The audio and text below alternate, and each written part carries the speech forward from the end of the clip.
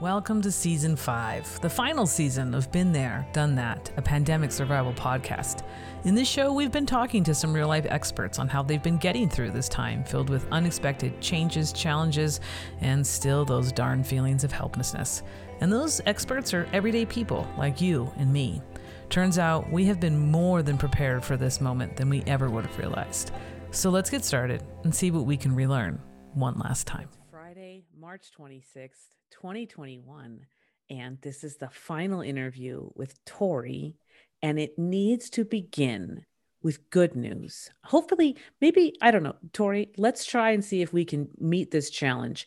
You know how there's these things where you're supposed to like bookend or sandwich a hard conversation, and you're supposed to say good things at the beginning and good things at the end, and maybe talk about some like harder things, more critical things in the middle? Could we try that now? Let's do it. Okay. So let's start off with some good news. And recently, I think like just a day or two ago, you posted something on social media that I was like, wait, what? And I had to reread it. And so maybe, I don't know, can you pull it up? Can you just read it? What did you post on social media a couple of days ago that didn't have a picture, it didn't have a GIF, it didn't have bells and whistles on it, but you could sense all of those things just with the few words that you posted? What did you say? I posted one day ago, not to brag or anything, but out of my 3 family members fighting cancer in 2020, none of them currently have cancer in their bodies anymore, and they are all doing great. Hashtag resilient AF. So that happened in the middle of still this pandemic and already past a year with a few days of the first orders to, shelter in place, if you will, to stay inside, to stay away. And did you see that coming a year ago today? Nothing that has happened in the last year did I see coming a year ago today. Good point. Good point. Excellent point. All excellent points there.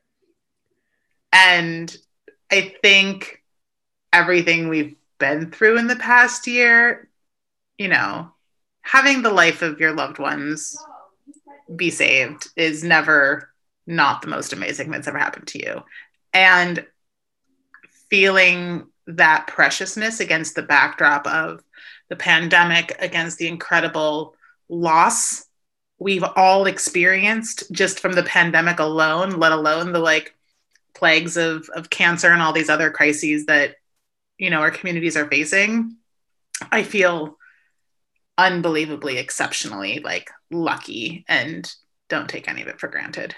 So today is a very, very good day. It has been so awkward the last like month and a half. And I wonder how you feel about this too, because, okay, let me just get to it. It has been interesting the last few months with the vaccines. Okay. We started out with the vaccines and there's this priority, with hospital workers and the elderly, and some hospital workers are like, I'm not even going to take it. And that's the beginning of like, wait, what? I don't get a chance to get it right away. But the people who are deciding, some of them, I'm going to pass. And then you get to the elderly and you're like, great, I'm so happy that you're vaccinating elderly folks. But I had a loved one who died a month before her elderly senior living place was able to get vaccines. And so I was like, great, but you're like a month late. Right. And so you have this like happy and sad, and you have this like excitement and resentment happening at the same time. And I know that you and I had spoken and we were like, when we get the vaccine, we are letting each other know like right away. And so you were like, wait, you got the vaccine? I was like, I did, but I didn't want to tell anybody. So like I got the vaccine. And then I remember getting a text message from you that you had gotten the vaccine. I was like, oh my God. And I wasn't prepared for it. And little by little, every single person on this podcast started getting the vaccine. And I was just away at home last week, and 4 of my family members got the vaccine while I was there for a week in California. And so it's like starting to happen. And yet there's still people like left behind waiting. And so what was it like for you to be like, hello, should have gotten the vaccine on day one. I'm the mom of a, a child, a little baby who has cancer. Like, why am I not getting? And then you get it. Like, what were the last few months like for you in the waiting game and seeing others get it? And then once you got it, like, can you explain what that time was like for you?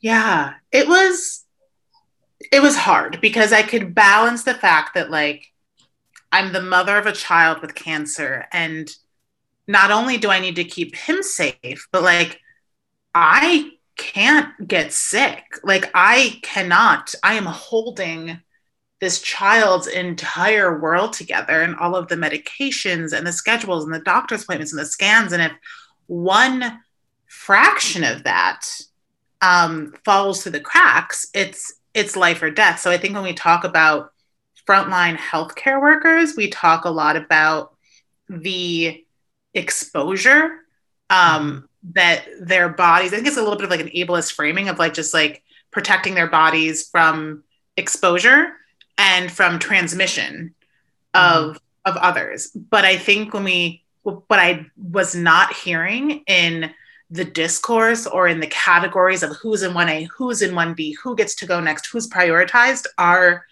the people that are the caregivers of medically fragile and vulnerable people that are not replaceable and their skills are not transferable. And if this person gets sick, if I get sick, the person I'm keeping alive every day could die. And there was no plan for that because Right. I would ask them at the hospital, if he is positive and I am positive, how do we get admitted? If I get admitted, what happened? Like there was no plan for what would happen if we were both positive and how his care would be prioritized. And so, eventually I think those things have started to come, but the pandemic taught us that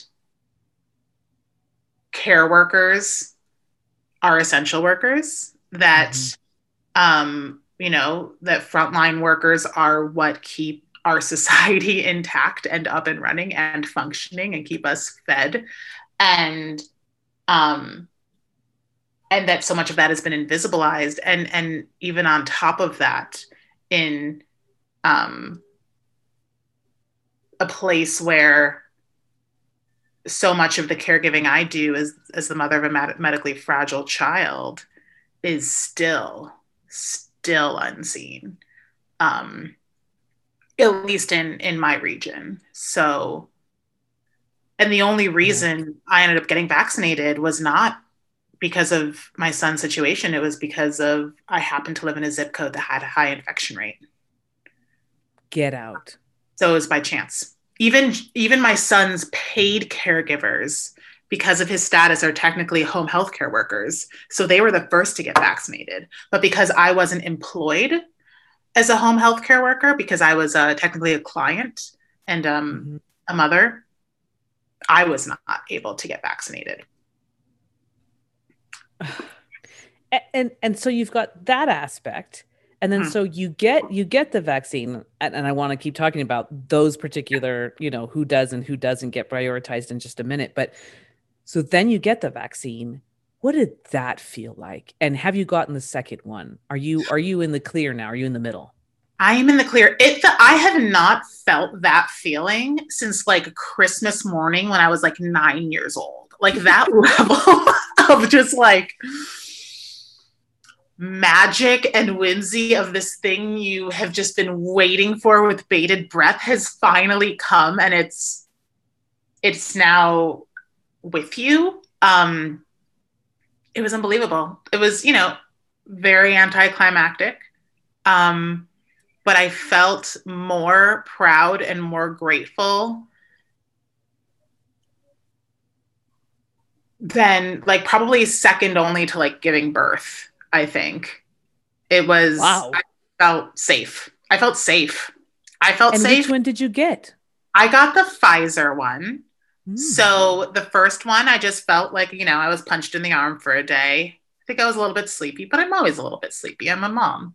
And the second one, I really was only sick for, a little bit sick, a little under the weather for maybe 10 hours. So overall, I had a very good reaction. Look at you. Look at you. And my best friend, who lives in a different part of the country, drove 2 hours, waited 2 hours, and had anaphylactic shock to her vaccine. She was one of the 1 in a million, and she was fine. They have the protocol. She got the Benadryl or the EpiPen or however they managed it, brought her to a hospital. She didn't even have to stay overnight. Um, and even talking to her afterwards, it was really scary. And the first thing she said was, I really hope everyone else gets their vaccine because I need herd immunity now because I'm going to be one of the people that can't get fully vaccinated. And I really hope everyone else who can does. So even someone Because she couldn't get the second one? because she couldn't get the second one. Mhm. And, her adverse reaction was not, I knew this would happen, or this vaccine is trash, or I knew this was a bad idea. It was like, wow, I guess I'm the rare one.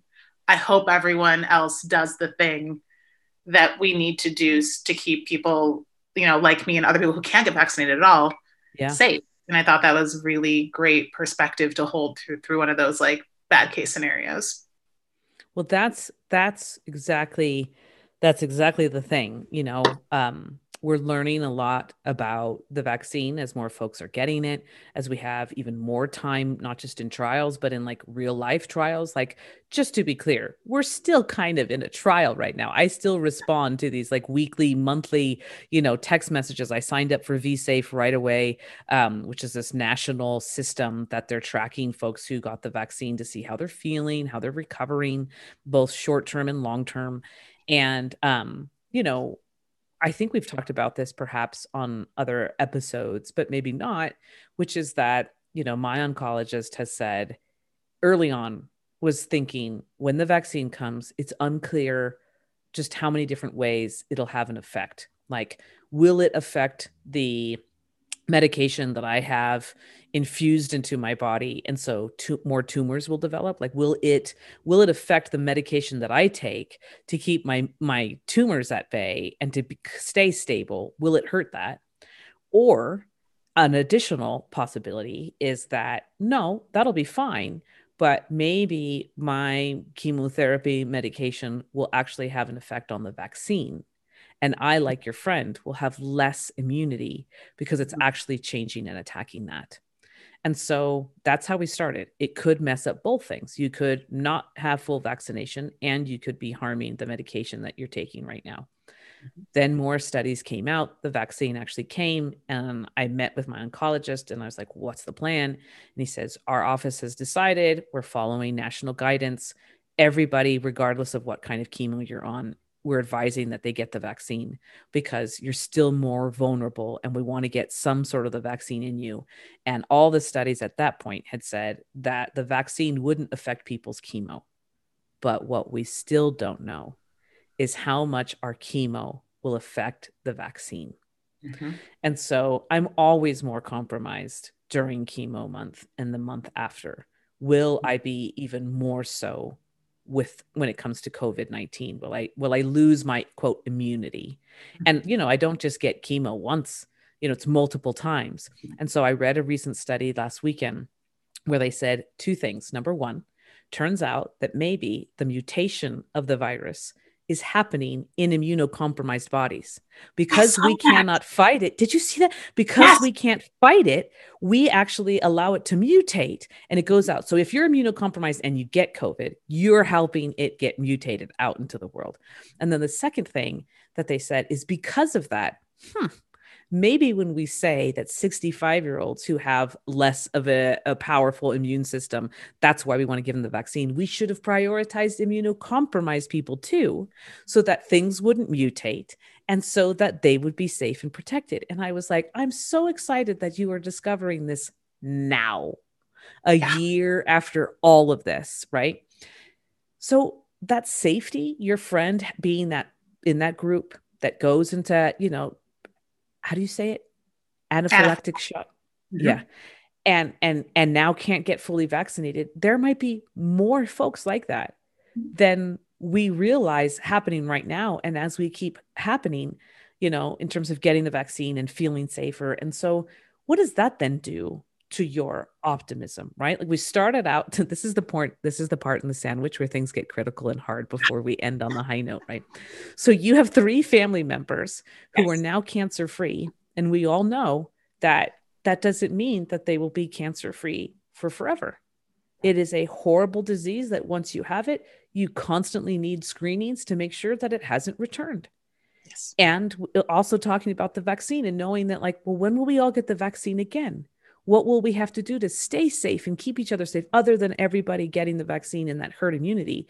In that article, one of the things they said is potentially folks who we see have less of a vaccination, maybe they get the antibodies and they need to get some antibodies to like have that stopgap. So maybe your friend who went into shock gets antibodies to keep them safe, right? So they're working on some possible solutions. But how do you feel about the like 9-year-old Christmas? I got everything I wanted, but then you're 10, and what you got when you were 9 is no longer what you want when you're 10. Well, that's the thing about Christmas morning, right? It all ends up dusty in the attic in like 6 months.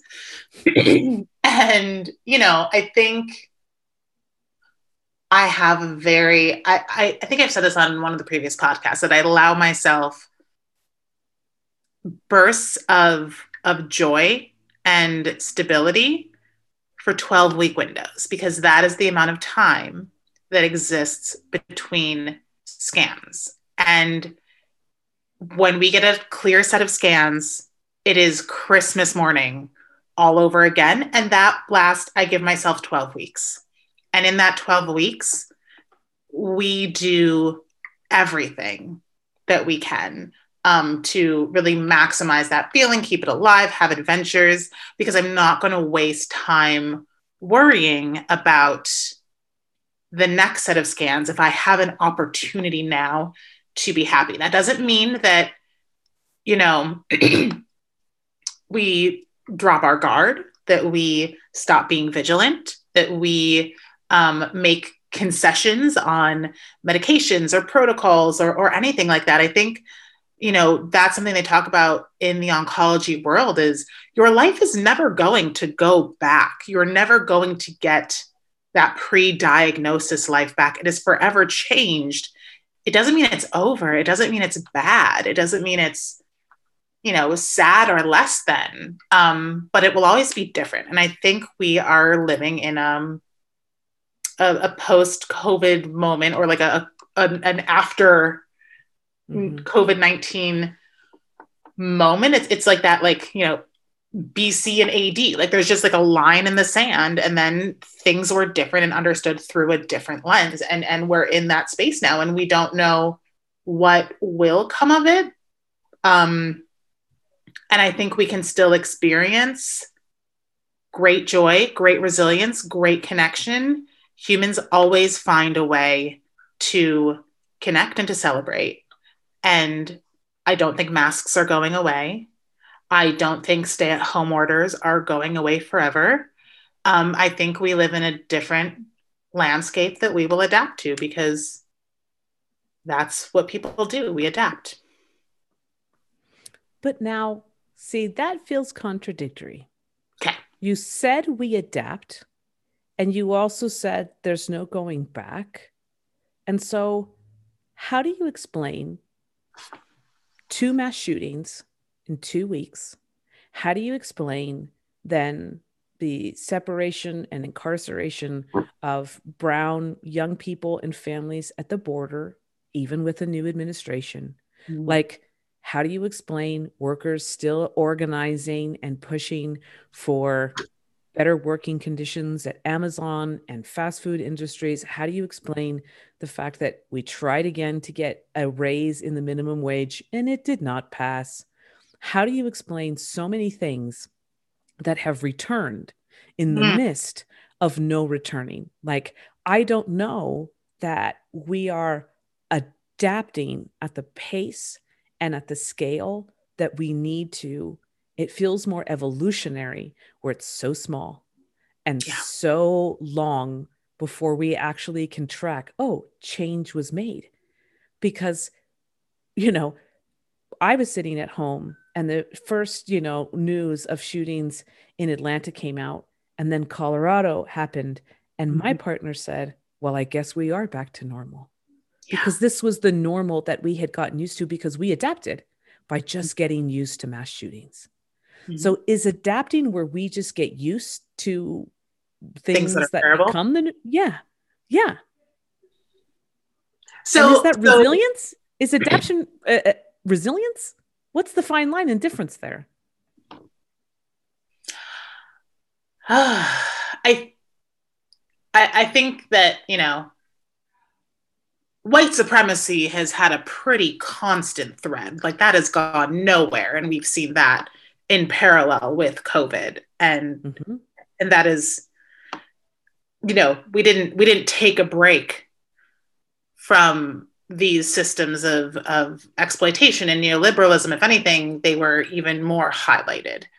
Mm-hmm. And I think people are getting increasingly intolerant of them. And you're right, there are ways in which we get desensitized to things that are intolerable and terrible. And I think the question is, what is within our control? What are Mm-hmm. areas we can have agency over? And what is an element of nature that we need to adapt to? And I think there's a lot of debate, across party lines of what is nature, what is nurture, what is Mm-hmm. human nature, and what is social construct. Um, and I think that it is interesting to see the areas in which we choose as a civic and political body to exert domination and control, and the areas in which we choose to be very like hands off and just like, well, we got to adapt. Um, and I think depending on what vantage point we're coming from, like depends on how we kind of like organize things into those two areas. This can be changed and we must change it, or this cannot be changed and we must adapt to it. What's interesting is that, you know, you and I are, folks who met in a particular place about, organizing and learning how to incorporate different strategies into organizing for, a world that is more just, and for social justice, whether it's climate justice, racial justice, gender justice, what have you, all of it. We want it all. There is no thing that we don't want justice around. And we use these words like to adapt and to be resilient. And all of those things are about basically just having to tough out the shit that happens to us. Mm-hmm. It's not about the work that we do to change it. So listen to these two different definitions. And I'm struck by how much they are similar and yet different, but not. So hold on one second. Here's the definition for adapt. Ready? Make something suitable for new use or purpose, to modify, right? So take something and make it suitable for a new use or purpose. That reminds me of how like masks were being used on the West Coast when the fires were so intense that people couldn't breathe. And then we modify them. They are adapted to then be used for preventing the spread of COVID-19. Maybe adaptation is also how you and I, from different vantage points, caregiver, primary caregiver of someone with cancer, me dealing with cancer medications and chronic illness, how we adapted the skills that we learned to get through those moments in the medical industry, with health, with safety around health and others, to this moment, because it just happened on a different scale. We adapted what we were doing just for us to also share that with the larger us, needing to do things. But here's resilience, right? So adaptation has some action to it, right? You do this thing. Resilience, the definition is the capacity to recover quickly from difficulties, toughness. And so it's a little bit different because it's not about changing or modifying, it's about holding on. It's about weathering storms. And Mhm. so it reminds me of the difference between like nonviolent action and violent, resistance movements, right? Resilience is, can I be still? Can I get through this moment? Can I be nonviolent in the face of violence? And adaptation is, oh, you're going to throw a gas canister at me. I'm going to throw it back with a tennis racket. Right. And so I'm just trying to figure out, like, what are the lessons there for us here now? Because then adapting and resilience makes sense for why nothing has really changed. I would argue that there is a third category. Ooh. I think we start with resilience. Resilience is our ability to withstand acute crises and find our center and bend but not break. Mm-hmm.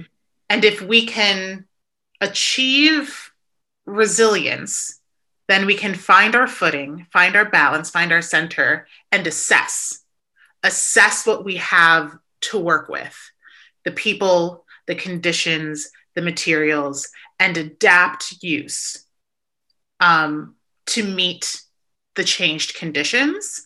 And then I believe adaptation is a very creative process. And then that third level, which I think we've yet to get to, and I hope we do get to, that I think we believe in, is transformation. So I think you need to be resilient fundamentally so that you can have the faculty to go through the process of adaptation to figure out what you've got to work with and put it all together in a different way in a process of transformation. And then I think at the end of that, we end up in a different place. I don't think we're going to get to utopia. I don't think there's been a phase of human existence where there wasn't like bullshit and suffering and oppression and violence. But I think our journey of humanity is to like go through these cycles of crisis and transformation into a trajectory where it like sucks a little bit less tomorrow than it did yesterday, or maybe it's just a little bit different, and evolution is not linear. It's just more present, of like more suited for the now. um so I think transformation is the journey. Transformation's definition is a thorough or dramatic change in form or appearance. A thorough or dramatic change in form or appearance. I think you might be onto something there, my friend, but I have to say that I also got really sad when you said that there is no utopia. There's no utopia? I mean, I'm not omniscient. I didn't listen to this podcast once that was that made me maybe convinced that there was this guy who fell into a hole and landed 3,000 years into the future and may have found utopia, which I would consider anecdotal evidence more than real hard data. But I don't think there can be. Because if it's Christmas morning every day, we would just be a bunch of like Happy greedy people? jerks. I see how we went in very different directions with that. I mean, that's the thing. Like Christmas was so transformed. I didn't recognize it. It was so different. It was so just not at all recognizable this year that I didn't like it. I was like, it was canceled. Like it just didn't happen. It felt like Christmas just didn't happen because it didn't look the way I wanted it to. Like when I think about tragedies in the United States, these mass shootings that happened the last 2 weeks, those are totally recognizable, right? And we get these phrases that politicians say, like right now, today, and the last few weeks and days and months, we have been dealing with, and actually decades, voting, right? Like we say we're a democracy, that people should vote, that we do this thing with like voting and it's so sacred. And yet right now, the more conservative party lost because they just don't have the votes, and they're so afraid of becoming the minority party instead of adapting, instead of being resilient, instead of transforming. They're like, no, we're going to try and stay just as racist and horrible as we've always been, the grand old party, after all. And so they're just like, so now what we're going to do, since we're not willing to change, we're just going to change the game. We're going to change how it works. We're going to make it harder for people to vote so that it'll be harder for us to lose. And so that's happening. And the politicians right now, including the current president, President Biden, is like, that's so un-American, cheating and not like, making sure that everyone can vote. Like, that's so un-American. No, it is so American. The most American thing. Exactly. And that has been happening all year. And for the last like decade, people say like, this isn't us. And it's like, no, it is so us. Like, we have this idea of what we think we are. And there are some of us who have woken up to like, this is so not who we are. And that gives us some peace, knowing that I'm just going to not see life through these rosy glasses. I'm going to see it through like reality. And I'm not going to deny that. And so it's so interesting that, like, again, what is so American is exactly what has happened this year and what is happening right now. This is the most American story that anyone could ever tell. Is just tell the story of this year. If you want to know what America is like, if you want to know what America has been like historically and what it's like to really be an American, just pay attention to this 1 year of COVID-19 between, 2020 and 2021. And this is the American story. I agree that this is the most American year. And I would completely disagree with your assessment of the right of being that like of being not resilient, not adaptive, not transformative. I think there's this, maybe I'm implying that like transformation is somehow this like moral thing, or this like leftist thing, or this thing that is always is going to lead to utopia. And that's not it. I think everything you described shows, if you don't like the rules, or if you don't like the game, change the rules. Like they did face, certain degrees short-term defeat. They adapted, and they're changing the rules. They're using the power they have for their own self-interest. They're placing their will and their vision of what they want to see and going through whatever transformative process they can get their hands on it. I think the right is so much better at it than the left is, because the left like loves rules and asking permission, and like, we really do like rules, don't we? My gosh, so much. Like, oh, well, we don't have full consent, can't move forward. Or like, well, they like I think there's so much stagnancy where the right is like, we're moving, we are going, and we will lie and cheat and usurp and dominate and by any means necessary get where we're going. And I think I don't like that. I don't think that's good. I don't think that's like morally aligned, but I do think it's very consistent in what we're seeing in terms of like human behavior, American behavior, evolutionary behavior, is persistence to survive at any cost. And I think we have different assessments of that, if that's like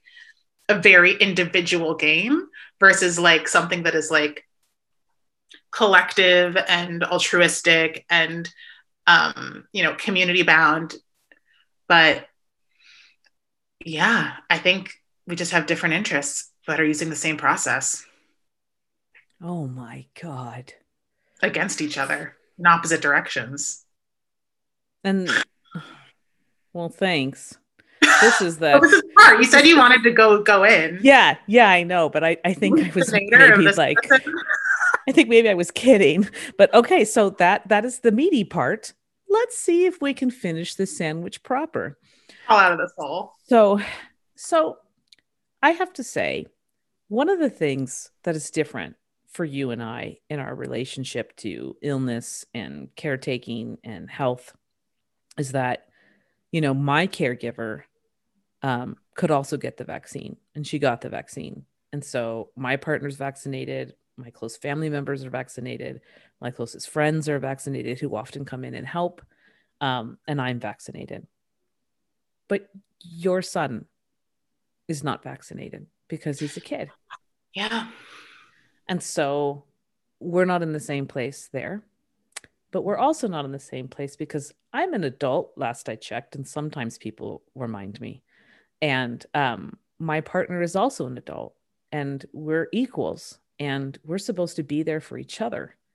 And there are moments in my life where I need to take up a lot more space in my relationship because I have physical medical needs and I can't be there for my partner. And I want to be because she's going through hard times too, watching me not do well and not be well and be worried about me. And it's really hard when you're in a relationship like this because everyone asks about you, the sick one, Mm. the person who's going through hard times, and nobody really asks about the caregiver and how they are and what they're going through, as if they're not. And so you and I have different spaces in that way. So I'm wondering how you feel about the fact that you're safer, but your child is not. Mhm. And who, what is it like for you? Like, I can imagine that as the parent, people don't see you and your child as equals. And so I imagine that you get a lot of comfort. You get a lot of like, how are you and what can we do for you? And that maybe your child doesn't get the kind of attention that they need. It's like opposites. Mhm. And so I'm just wondering, what is that aspect like? Yeah, it's real and it's hard. I think the hardest thing for my child had two bone marrow transplants. So my child doesn't have any vaccinations in his system. He doesn't have MMR. Oh my He God. doesn't have chicken pox. He has doesn't have like nothing in his system at all. So he has been completely unvaccinated for going on 3 years, and we have been terrified of any time that there is kind of a flare up of measles or whooping cough. Those things are far more likely to kill him than COVID. And, he has been through sepsis, which we've talked about, and has almost died. And so I do have very lived experience of multiple times seeing my child on the edge of death, which ideally most parents have never had to experience. Um, and so I think that my vantage point is different because it's while I am definitely traumatized by the things that I've seen, Mm-hmm. because I've seen them before, I'm under no illusions that I will see them again. Um, it's a matter of when and who. Mm-hmm. And so I kind of live my life in that manner. I never really feel fully secure. I'll feel 12 weeks secure. Um, so for me, I feel safe. And I feel that Jonah's best chance to be safe is if, to the extent that I can keep him safe, because he is little and I am big. And in terms of support, the hardest thing is that he's not been able to play with kids regularly since he was 2 years old. And he's going to be 6 this summer. And he is not getting the socialization, the friends, the community, the peer identification. He's been living in quarantine for his entire, self-aware life. He's been a bubble boy. And, there are times when it's safe for him to play, but the majority is not. And so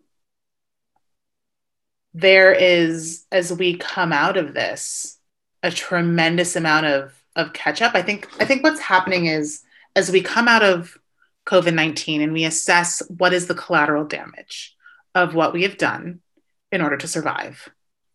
And we look at, the variants. We look at the social and the economic impacts. we look at all of these factors is the same thing that we're doing in our family. So it's really easy when you get a clear scan or when you ring the bell if you're in remission for people to be like, oh, you're done, out of crisis. It's over. It's over. We just move Mm-hmm. on now. And I think people are waiting for that moment with COVID-19 where it's over and we move on. Whereas in reality, when you have had medical crisis or chronic condition, it's forever. And it will be some time before you see the real impacts of what you've had to do to survive. I think we have all been doing this all the time. I think that's why we have, all sorts of various mental health challenges and trauma. All of us are always just trying to survive life. And oftentimes it's decades into being an adult with our therapist that we realize, like, oh, actually, this is some baggage I'm carrying around this, or this is a side effect, or this is something I need to unlearn because it's no longer serving me and keeping me safe. And that's a constant process of surviving and then undoing, unlearning, letting things go, taking things on. And so when I talk about that, like, process of, you know, resilience, adaptation, and transformation, it's just constantly adapting to shifting conditions that will sometimes be more acute, more pronounced, more visible, more invisible, but always present. And I think the caregiving, and especially the community care, is so essential. Like, especially in this moment, you were saying, like, I'm going through so much and I can't be present for my partner right now because my need is so high and my capacity to give is so low. I think we're seeing that on a systemic level. I've had so many conversations this past month being like, I'm at a 10 and I feel like no one is there for me because I'm physically isolated or socially distant from people or not part of a pod or whatever it is, or just everyone else is in crisis too. And I think systemically, we're all at a 10 and we all need a lot and we have very little to give. And I think that is kind of the next wave we're going to see as we come out of this and we experience the PTSD of what we've all collectively endured hitting us once we feel safe again, once we're all vaccinated, once the schools are open, once we like let go out of survival mode. It is all going to hit us because then we've gone from crisis into survivorship, and survivorship is its own chapter. And so when I say there's no going back, I mean, there is the like political side of it that is Sure. all of our systems of oppression are still intact. But as a society, I think we've gone from being somewhat naive, maybe, I don't know the word for it, to like collective acute trauma and crisis. And as that door closes, we're going to enter survivorship. And I don't think, no, that's not true. I think there are huge portions of our population that have been in collective survivorship, but I don't know to the degree to which we've had really over the table conversations about that experience and that process. Yeah, So I think that's what's coming next. absolutely. I mean, I think, and those are really hard moments because what happens is you really need to unpack the horrible thing that happened. And that's the very thing that nobody wants to do. Like, it's over. I don't want to talk about that. Why are we still talking about this? It's over. It's over. I want to move on. And it's like, can you though?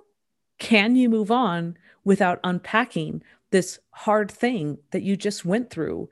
And and that's been the thing, like, yeah, I can't be there for my partner, but turns out nobody can.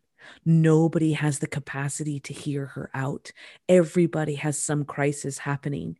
And P.S., when the majority of your friends are Asian American women, you really don't have right now any place to go. And neither do they, right? Like, we all need someone right now, and there's no one around because everyone's busy. And so, one of the things that I have come across in therapy is this idea of exposure treatment, right? What happens when you take something that's so bad and you put it away in a box and you dig it under the ground and you're like, don't come back. You're never coming back. And then it does because you didn't unpack it. And so you start to adapt in a way where you're like, well, I'm just not going to see that person. I'm just never going to wear that again. I'm just never going to come over here. And you can't really live that way. And so you get exposed to it again, and the PTSD happens, and you get all traumatic again. And the way to deal with that is exposure treatment, where you expose yourself to the very thing that is too traumatic for you to deal with until you can deal with it, until it's just a story versus an experience that you relive over and over again. And through that exposure treatment, it's kind of like herd immunity. It becomes this thing where you have now put yourself in the face of the very things that harm you and are traumatic for you so that they no longer are. Much like herd immunity, everybody get COVID, everybody get the vaccine, get exposed to this thing that's also dangerous. And we're not really sure about what it's going to do so that we can all be safe. And I feel like this exposure and herd immunity is how we get to mass shootings that still happen. We're exposed over and over and over again. We're like, well, this is just how it is, to the point where you have drills for it now. You have drills to be prepared for when it happens because we're just accepting that it's going to happen. Mm-hmm. And so we are in that moment where we know that maybe cancers will return. Maybe another pandemic will return. Maybe things will not go back to a totally and complete normal. And are we going to be okay with that? So let's end on that last part of the sandwich. I asked you at the beginning of the podcast, what did this moment remind you of? And how did you get through that moment? We have just gone through a moment. We are about to potentially go into the moment of survivorship. So if you could leave a message for Jonah, so that when Jonah is an adult, they are able to hear the advice of how Jonah got through this year and how they can continue to get through these moments. But also imagining that you're leaving a message for you and maybe even descendants of Jonah. What are the things that you want to put in the little time capsule of, I don't want to forget how I got through this year because I did this. Tori, you got through this year and not only got through it, but like kind of got through it better in the end. Like you entered in with 3 family members having cancer and how are you now? 3 don't. So how did you get through this moment for this year? And what do you want to remember so that when should these things happen again, you remember, okay, this is what I got to put in my emergency kit because this is how I get through this? 3 things. First thing, some advice a doula gave me when I started breastfeeding because it was painful and horrible and I hated it, which is, if you can survive this for a minute, you can survive it for an hour. If you can survive for an hour, you can survive for a day. If you can survive for a day, you can survive for a week, and so on and so forth. So just focus on the smallest amount of time and the most bite-sized piece you can endure, and endure that piece, one piece at a time. The second piece of advice that I would give for Jonah or for future me, who forgets all of these lessons probably far sooner than I expect, I'll put it on a sticker for you. Yes. Give generously, give broadly and widely, and be anything you have to give it when you have the capacity to, and cast a wide net, because when you are in need, you do not know who is going to have capacity, but everyone remembers when you supported them when they were in their crisis, and they will show up because they have never forgotten how you helped them in that tiny way. in that most important moment. So I would say, don't think, give. And then the last thing I would say is also always preserve enough for you. And those areas I think are sleep more than you need, drink more water than you think you should or can, and move your body outside every day. And if you can sleep, eat, move your body, and phone a friend every day, you are capable of doing so much more than you ever thought you could do.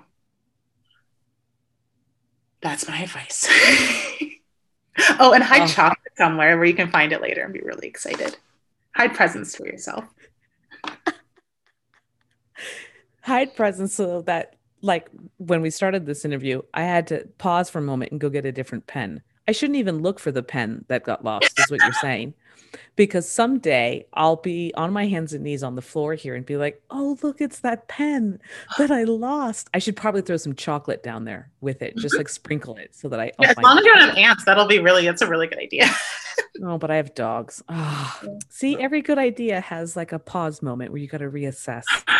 Love this. I like this. And as you were talking, I was realizing that, Tori, I don't know if those are actually things that you learned from this year, or if they're things that you used this year and you just learned that you just relearned and got cemented that that's the way. Because you and I had been doing some of that before this pandemic. And it just got deeper during the pandemic. Like, yep, worked again, worked for cancer, worked for this, worked for a pandemic. This is the good stuff. You know, like, you sent me cookies the other day, and I was like, why are you sending me cookies? And it wasn't until you were like, I have fond memories of that waffle you sent me. And I'm like, oh, you sent me cookies because I sent you a waffle. And let me just say, that white chocolate macadamia nut cookie, Tori, they arrived warm. They were warm. And it had a kind of crisp to it that wasn't like the stale crisp. It was like a just perfectly baked out of the oven crisp. And for the briefest of seconds, and every time I've eaten them, because you sent quite a few of them, every time I eat one of these cookies, for the moment that I'm eating that cookie, I don't think about anything else other than how goddamn good that cookie is.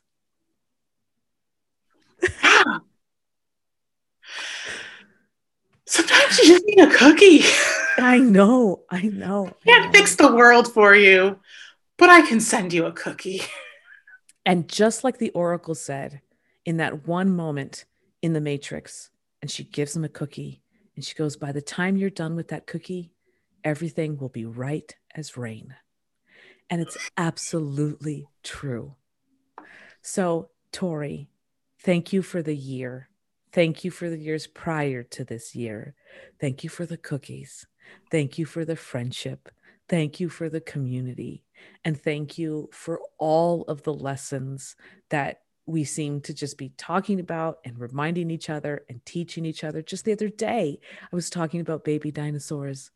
And I mean, it's a lifetime. It's a lifetime of lessons over a year of conversations. And I am forever grateful. And I hope that everything good lasts as long as it can. And knowing that when it doesn't last anymore and the bottle of goodness has run dry and it's empty, that we can turn to each other and see if we can fill it up. Maybe I can't fill up all of it, but I could give you a good little head start, and you can keep looking to others, and we can just keep playing this game until we're able to change it. So thanks, Tori. You've been listening to Been There, Done That, your pandemic survival podcast, sponsored by the New Economy Coalition, a membership-based network representing the solidarity economy movement in the United States. Visit NEC at neweconomy.net.